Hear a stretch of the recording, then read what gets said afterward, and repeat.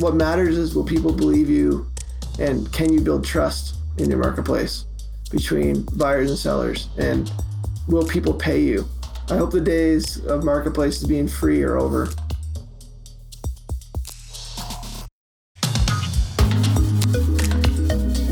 Welcome to Two-Sided, the Marketplace podcast, brought to you by ShareTribe.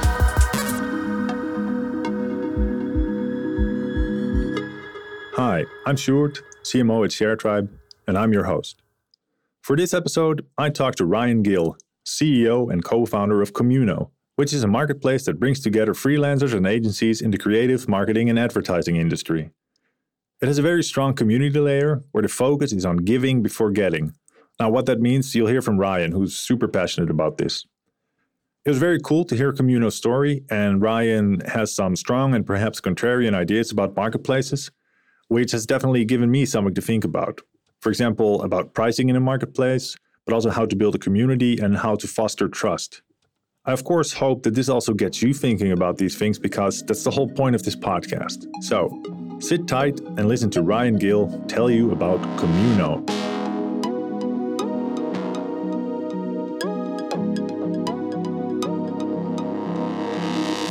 Hi, Ryan. Welcome to the show.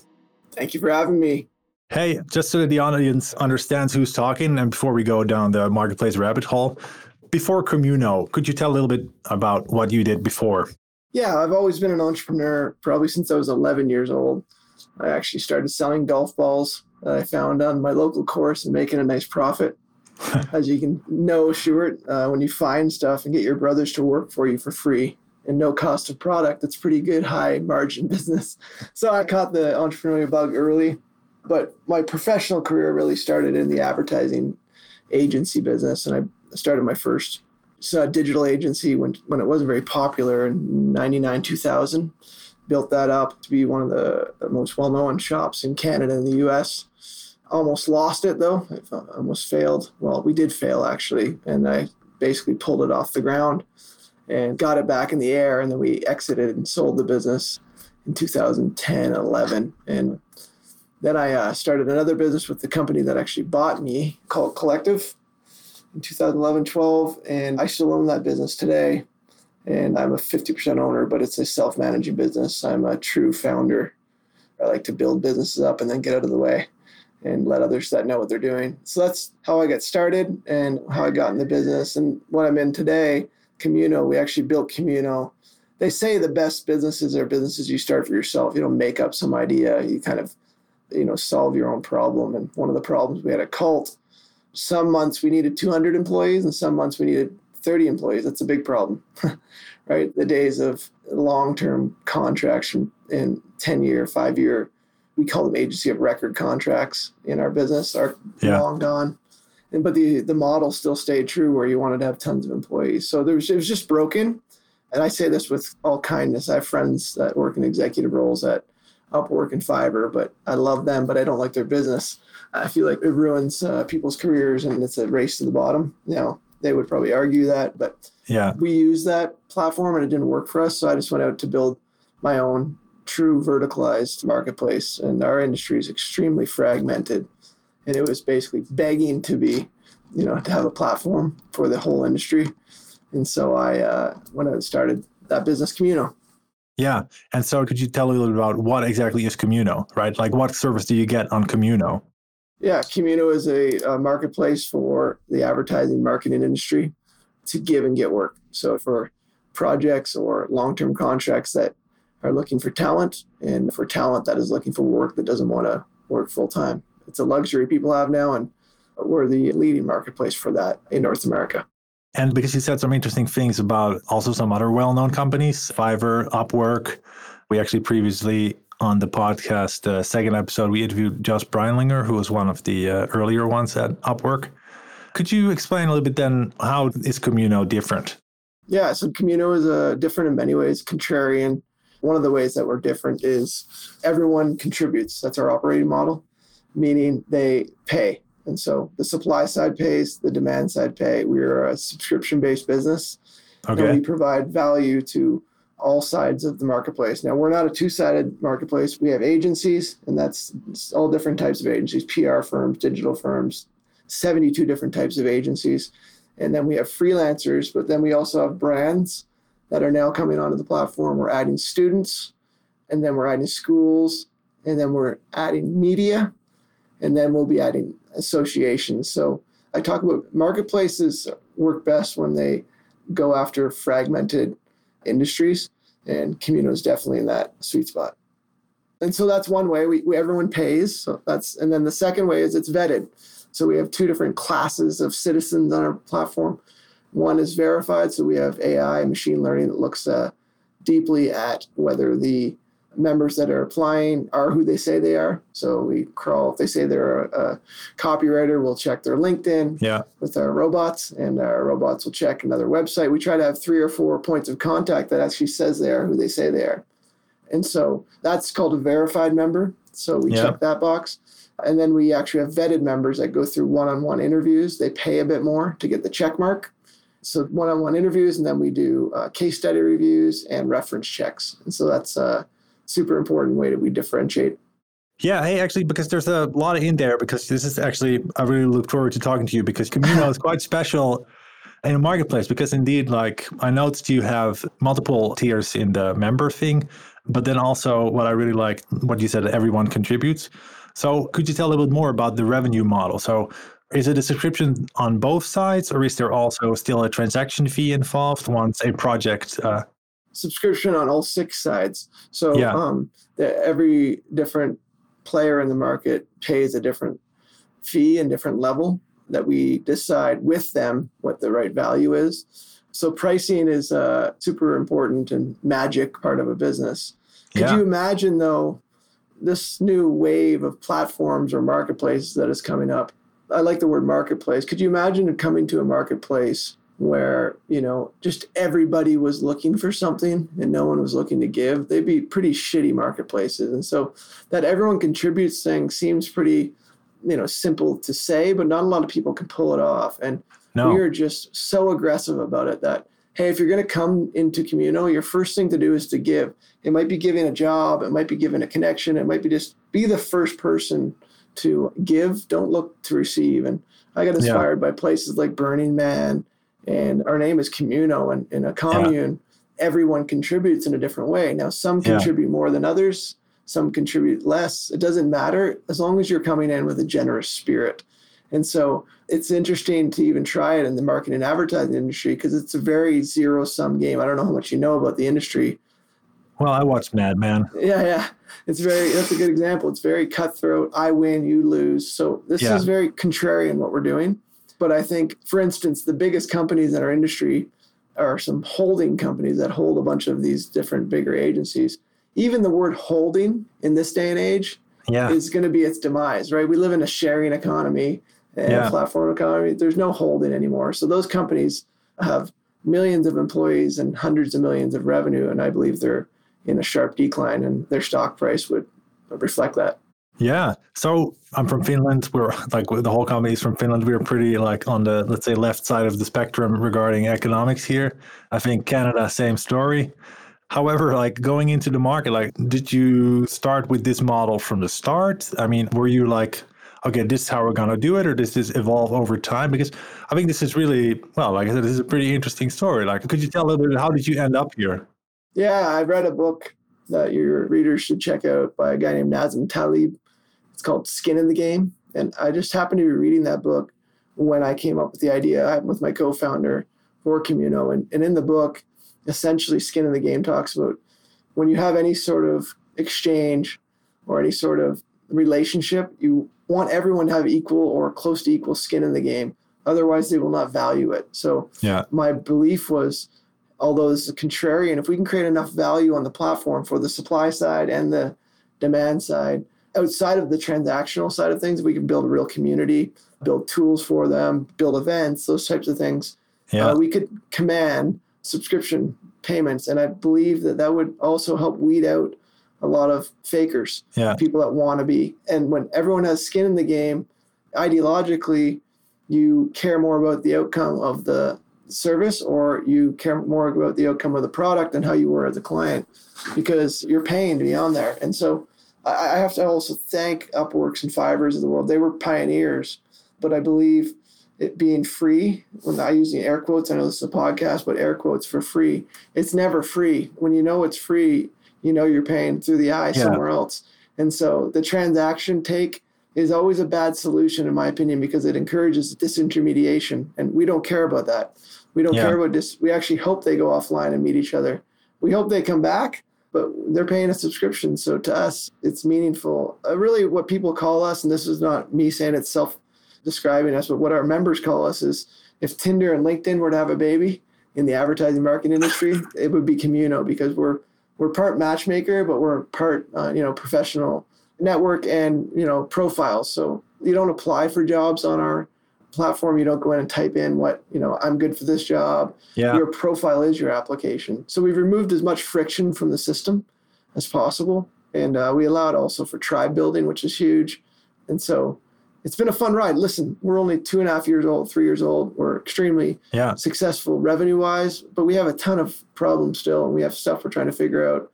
The vision for this was to enable economic options for every person and business in our industry, leaving no one behind. That was our vision.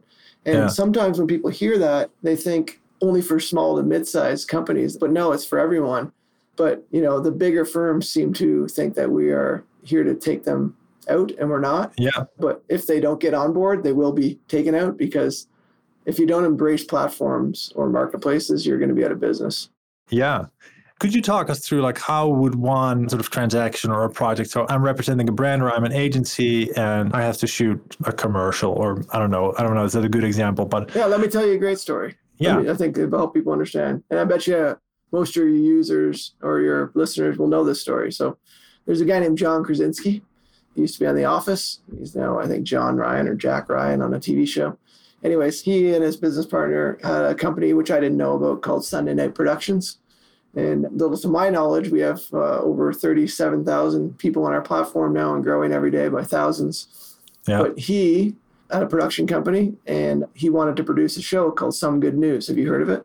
Yeah, that was the thing that came up at the beginning of this. Yeah, it's got billions of views. Yeah. And it became the most famous show during the pandemic around the world. And he actually ended up selling it to ABC in 8 weeks, the fastest show to ever sell as well in history. But he needed help. He wanted to do this show about good news. We were in the middle of the pandemic, and all you do is turn on the TV or the internet and you see bad news. But he couldn't hire, because he couldn't go to Hollywood and get videographers, producers, writers, GIF-alytics people, the list goes on. So bing, bing, bing, bing, bing. He's on our platform, posts a bunch of jobs. Those jobs are filled within 3 days. The show is live with those people that he hired on our platform and paid. 3 days later, 6 days after, from idea to posting, he's launched his first show, and that show gets 16 million views. That's a really great story from a celebrity that everyone knows about around the world, and that's went on to do famous things. However, that happens every day on our platform, a lot. At the moment, we have, I don't want to screw up the number, but it's over $250 million of deal flow on our platform today. The average deal size is $64,000. Okay. That's massive. It's not even in the same realm as these other gig economy websites. So people can build careers on our website. We're not a gig website. We're a true platform to have a career and to have a portfolio career. So actually, I'm curious, how did your AI bot react to John Krasinski scanning the net? Well, he signed up to be a vetted member. All right. So we did the human-to-human interaction, but verified members. So are you asking how people get? Yeah. So I mean, exactly. I'm on the platform. I have a profile there. I've done a couple of jobs. How do I get a new job on your side? You work hard. Now, I know that sounds very trite, but I want your listeners to hear this loud and clear. Platforms and marketplaces are not easy work. They're hard work. They're actually harder. It's a global economy. A lot of people show up to our platform and say, where's the work? Well, is your profile the best? Not just is it the best on the platform? No, most people aren't. Are you messaging other people? Have you posted a job yourself? You have to be active in the community. Think about any sort of community you go into. Sure, you seem like a nice guy. your friends that you're friends with, they would stop being friends with you every time you came to a house party or you came into a group setting and say, hey, what do you got for me? What do you got for me? Hey, you got anything for me? That is icky on a platform or off a platform. So I don't know what the hell people are thinking. And I'm very passionate about this, is people say, how does it work? You have to work. Yeah. You have to work, and you have to have a great profile, and you have to connect with people. And it's like a gym membership. If you don't just show up and get six-pack, I love that, right? So it's a really big learning curve. I think people expect it to just happen. Now, I believe it works better than the traditional analog world of getting on planes or going out to networking events. If you work really hard at it and you understand the platform, how it works. We have people on our platform that make millions of dollars. Yeah. We have people that make zero. The people that make zero, they don't try. Some are confused because it's a new way. Mm-hmm. So we've opened up, I'll touch on this, we've opened up a new thing called CAF, C-A-F, Communal Adoption Framework. So we've opened up this professional services side of our business. If you want training, if you want to kill it on Communo like others are, sign up for the training and get really good at it. Yeah. And then let's say I'm a videographer, you say like the idea is give, like how do I give? Like what does it mean in practice? Really easy for a videographer. If you want to scale your business, you have projects, you clearly have projects. If you're a videographer, look for a job that you have that may be beneath you or below you. Yeah. And be the director of that one. Say it's $5,000. Okay. Put it up for $4,000. You're still making your $1,000. Take a chance and hire someone.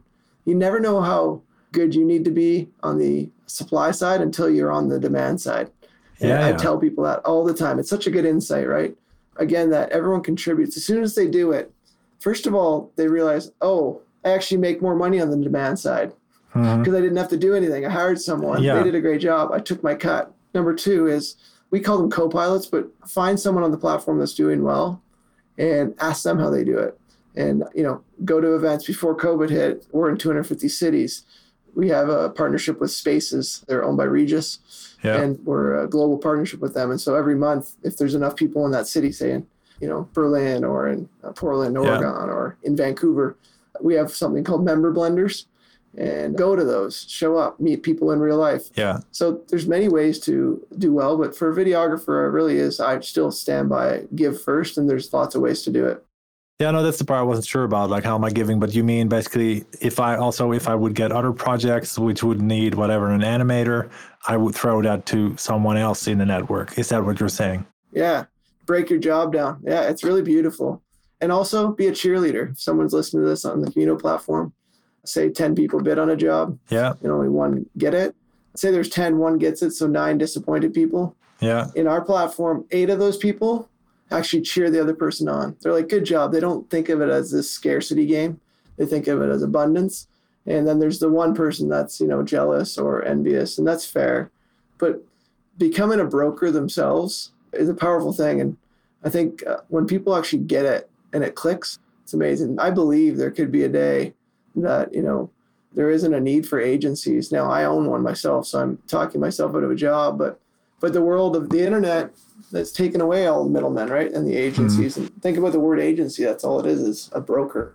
And so there's lots of people can do. I want to make sure I'm very clear that I don't lack compassion or empathy. It's hard. Maybe you fish in a lake that was traditional analog business. Fishing on a platform like ours, or any platform for that matter, and learning how to use it is like fishing in the ocean. You need a different boat. Sometimes you need a spear, sometimes you need a net. Yeah. It's so important that you get help, and you just can't show up. There's just nothing in life you can just show up with and, make it happen. Yeah. Hey, but then, because this is, again, like extraordinary platform, how did you end up here? Like, what was your first version? We talked a little bit about, so in the Cult Collective, you felt this problem of scaling where you sometimes needed 200 people, otherwise 30 people. Could you talk a little bit about through the first 6 months or something? Like, what was your first version like? How did that work? Because I've never heard it come out like this. So I wonder, where did it start? We had no clue what we were doing. And I wish I knew about you guys because we wasted a lot of time and money. My partner and I put in $500,000 of our money. That's a lot of money. And that was a big risk. And so we started just building. There's a gentleman we hired, had a company, I think it was called Rocket Taxi or something like that. But he had built a 2-sided marketplace before Uber and didn't succeed, obviously, like Uber did. And he actually lived in our town. and I hired him as our first product guy. We got something off the ground. It was SFD. I don't know if you follow Brene Brown at all or know that name, No. Brene Brown. No, it doesn't ring a bell. Sorry. She's a great author, but she has something called SFD, shitty first draft. And so you just need to put out a shitty first draft or an MVP. And so we got it out, but luckily we are not perfect, my founder and I, but we have pretty good names in the industry. And so we told our friends about it and we started getting our first clients. And you can imagine out of the gate, because one of our core principles was everyone contributes, and it was you pay right away, and our product was not wonderful. So we were very upfront in our sales pitch, like, hey, you're part of our pioneer club. Like, you're going to be a guinea pig. We need to make money to make it great for you. And so it's going to cost a little bit of money. Yeah. And we started just charging customers, and we were the first customer. So we built it for Cult, and we became the first customer. So we paid. And we're, I guess, the Genesis member. And then people that worked for Cult, every year we, handed out $2 to $3 million to freelancers. So we asked all of them to join as well and pay to be on this platform and maybe share work around rather than just being one source of income from us. There's work from all of you. And when we announced it, that you had to pay, I expected there was probably 100 people showed up at the kickoff meeting of vendors and people we would use and said, to work with Cult, now you have to be a Communo member. Yeah. So that was the switch. And it was like, listen, it's just how it's going to be, and part of me was like the story, because I was sick of handing out $100,000, $500,000 checks and people expecting it. And not so much as even getting a Christmas card from people. So I said, all right, that's fine. They do good work. That's all we expect. Well, then to start working for us, they have to pay us to be on our platform. So that's how we started. It was a bit rough, but 100 people showed up. And I said to Chris, my co-founder, I said, Chris, I just want to let you know before we go in this meeting, I think, like 90 people are going to tell us to F off. And 10 will say, sure. And we'll start with those 10. Yeah. And to my surprise, and I still can't believe it to this day, is like it was the other way around. 10 people told us to F off and 90 people said, sign us up. And all right. Those people went on to make a lot of money on our platform because they were the early adopters. Yeah. So the first version was basically, let's say you on the demand side, right? And then the supply side, your already existing suppliers. Yeah, exactly. Yeah, because we often, I've also realized this while talking to marketplace entrepreneurs and experts, and most successful marketplaces, they constrain the marketplace early on in some way. So geologically, if you are a local marketplace where location is important, or type of product or category or type of work in your case. Did you do anything like that? Yeah, so we started we call them provinces here. I don't know what you call them, states where you are. We started in Alberta, in Calgary. Calgary's a pretty big city. It's about 1.5 million people. And so we had a lot of, friendlies. Also in your hometown, you're also, I say friendlies, but I can remember half of the marketplace saying, what the hell are these guys doing? It's such a scam. Yeah. It's truthfully, that kind of hurt. You want people in the industry to cheer you on, to trying to make something better for our whole industry. But a lot of people doubted us, and that's fair. That's part of the game. But we were lucky. And then we went to Edmonton, which is just up the road, 3 or 4 hours from us. And then Canada's pretty easy to travel around. So then we quickly went to Toronto and Vancouver and scaled quickly. Yeah. And we were clear that in our first 6 to 12 months, we would only stay in Canada. We didn't want to burn too much money, and we hadn't raised any outside capital yet. But then when we started seeing traction and we hit our first 10, 25,000 MRR, that's just from subscriptions only, not talking about GMV. It started to take off, and we quickly became the biggest in Canada. Yeah. Partly because we were one of the only ones. Yeah. It's not hard to be the biggest when you're the only one.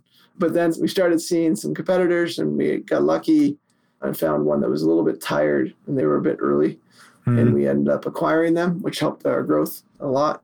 We were well capitalized. We were making money, and they hadn't been, but they had great access to freelancers. So if anyone's listening out there thinking about starting a marketplace, the best advice I have to you is just start. Just start. Yeah, no matter what. And then very early on, referring to the beginning of the conversation, you said we're a multi-sided marketplace. So you have the brands. The last one, was it associations, but everything in between. Was that also part from the early one, or what made you decide to add that on? Because that is sort of the other way that you expand, so sort of lift constraints. So can you tell a little bit about how that came about? As I said, just start.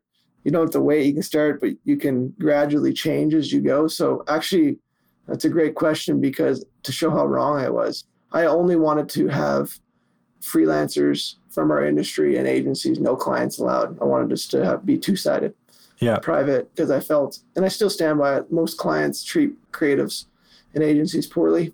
And so I wanted to keep them out. And I thought ideologically that agencies understand how to price properly because they get ground down on their prices, and they would treat, the talent good because they were one of them, right? And that was true. I was right about that. They paid them well. They treated them well. The timelines were reasonable. So we built a great marketplace. What I didn't realize, though, was a trend that was happening in our industry that when I started, about 50% of brands, I think it was 51% of brands had in-house marketing agencies or their own teams. Since we started 3 years ago, that's grown to over 80%. So I was losing a huge percentage of the market by not allowing brands. So I started to change my mind. My board helped me a little bit with that, and some great consultants. I want to shout out a guy named Douglas Atkins. He lives in Italy now, but he was one of the original CMOs of Airbnb. Okay. He's the one that told me, Ryan, there's great companies out there that don't treat agencies or creatives bad. They treat them good. And so why don't you open it up? And so as soon as I opened the floodgates of, all right, let's have brands on here, I started to say, wait a minute, if we do this right, we can digitize the whole industry. If we bring media on, I started looking at LinkedIn, and I was like, when's the last time I even saw anything meaningful to me? It's just so big. And kudos to LinkedIn. I have friends that work there as well. But I think you'll see over the next 5-10 years, the verticalization of LinkedIn. And I wanted to have media that was relevant to me. And when I say media, I mean user-generated content. I mean, syndicating other periodicals in our industry.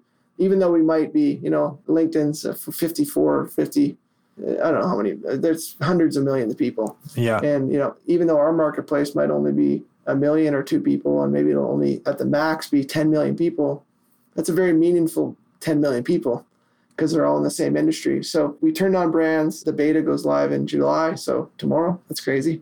Media will come next, and then students.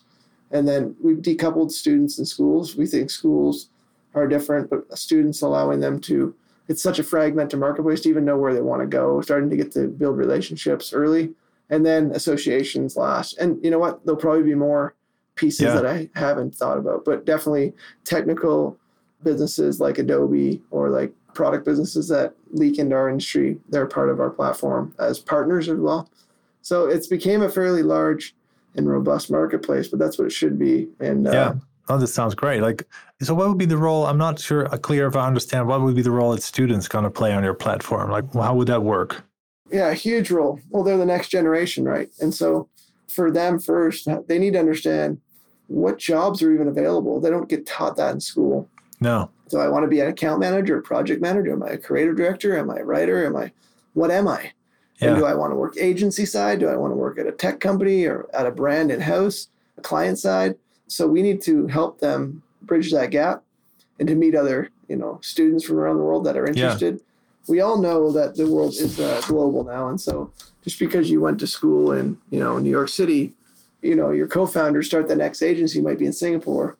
And we allow that to happen. So allowing the most talented people to come together, regardless of the location, especially for students, will be huge. Yeah. And then I think, there'll be self-forming tribes. And so if we didn't have students, we literally are not building for the future.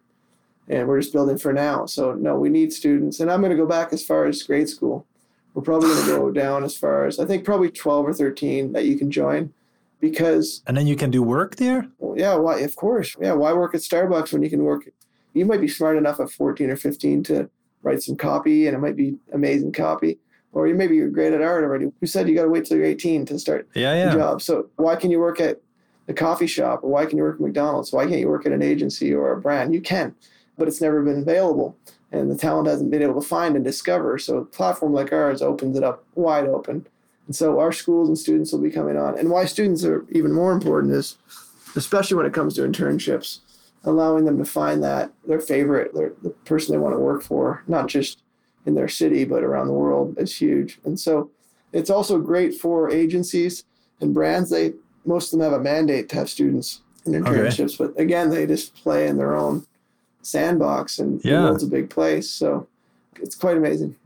Also, students typically aren't exposed to periodicals like Brand Week or Ad Week. They're just for the older, but now they're going to be on our platform, and they're going to see media on our platform learning about stuff that's happening in the industry that one day that they'll be excited about. It's great to be a doctor and a lawyer, and we learn about that. And, my daughters, your kids, they don't know if they want to be a marketer or an advertiser. I kind of hope not. Yeah. Yeah. Why not? Yeah. It's if you're promoting great things, I think it's pretty awesome to be the CMO or the lead marketer for UNICEF or a great company. Yeah. Marketing and advertising gets a bad name because a lot of advertising is bad. It's just selling people shit. True marketing and true advertising and true product development is marketing. Marketing is 4 things. It's price, product, placement, which is distribution, and promotion. But we only focus on promotion, like ads. Like marketing is so much more than that. And so that's why students are really important. That makes sense. Yeah. No, I'm just a little bit joking because like recently here with the whole pandemic, we had this like list of, crucial jobs, like who's allowed to bring their kids to daycare and who's allowed to, my wife, she works in healthcare. So now the joke is that my job's not crucial. That's why I'm like, well, I hope he's not going to be a marketer. But yeah, where are you at right now? Have you already expanded to the US? Is that coming? Could you tell me a little bit about that? Yeah, so we expanded to the US 6-7 months ago, and we'll continue. We're being constrained in our growth on purpose. We have a lot of work to do on the product. We always will, but it's not ready for prime time globally. Obviously, cultures, languages, you just don't lean into that easily. We have some spies on the ground in Germany, and we have some spies on the ground in Asia. When I say spies, just people looking at the market for us, and we have to figure out what to do there and be ready to go. Come 2021, we'll go into English-speaking Europe, and then probably we'll choose one of the Asian countries that we feel most comfortable with, probably Singapore or something like that. And then end of 2021, we'll hopefully by that time we'll be about 5 years old, 4.5, 5 years old. We'll be ready to go global. And I think for your listeners out there, it's really important. I think 2021, 22, we'll just be getting started. Like marketplaces take 5 years minimum to get going. And so I don't know much about ShareTribe. I'm going to check you guys out more. But this is, if the service you have, what you're talking to me about is true, it's so important because you don't need to go big right away. You just got to get going and try to get stuff going because you'll learn a lot in those early days. And we blew through lots of money trying to figure out the technology ourselves. And I wish we had met you sooner. Yeah. But the future is platforms. The future is marketplaces. Yeah. This isn't a fad. It's not the future. It's now too. Yeah. No, I'm obviously very happy to hear that. I mean, like our goal is to democratize the sharing economy or to democratize access to marketplaces. And indeed, like previously, there was always the barrier of like the technical barrier. Like you need to get a coder, you need to get someone like the guy you hired. And in order to get someone like that, you need loads of capital. And it's really like our mission to sort of make this, that you can get your shitty first draft or MVP out at max speed and minimum cost so that you can figure out like, hey, is my idea actually any good? Because like, as you probably also know well, like your idea might just be not so great or the way you had thought it initially might just not fly. So I'm really happy to hear that from an experienced person like yourself. Yeah, when it comes to marketplaces, people will disagree with me on this, but the product doesn't matter. It's different than software or tech. Let me explain that, okay?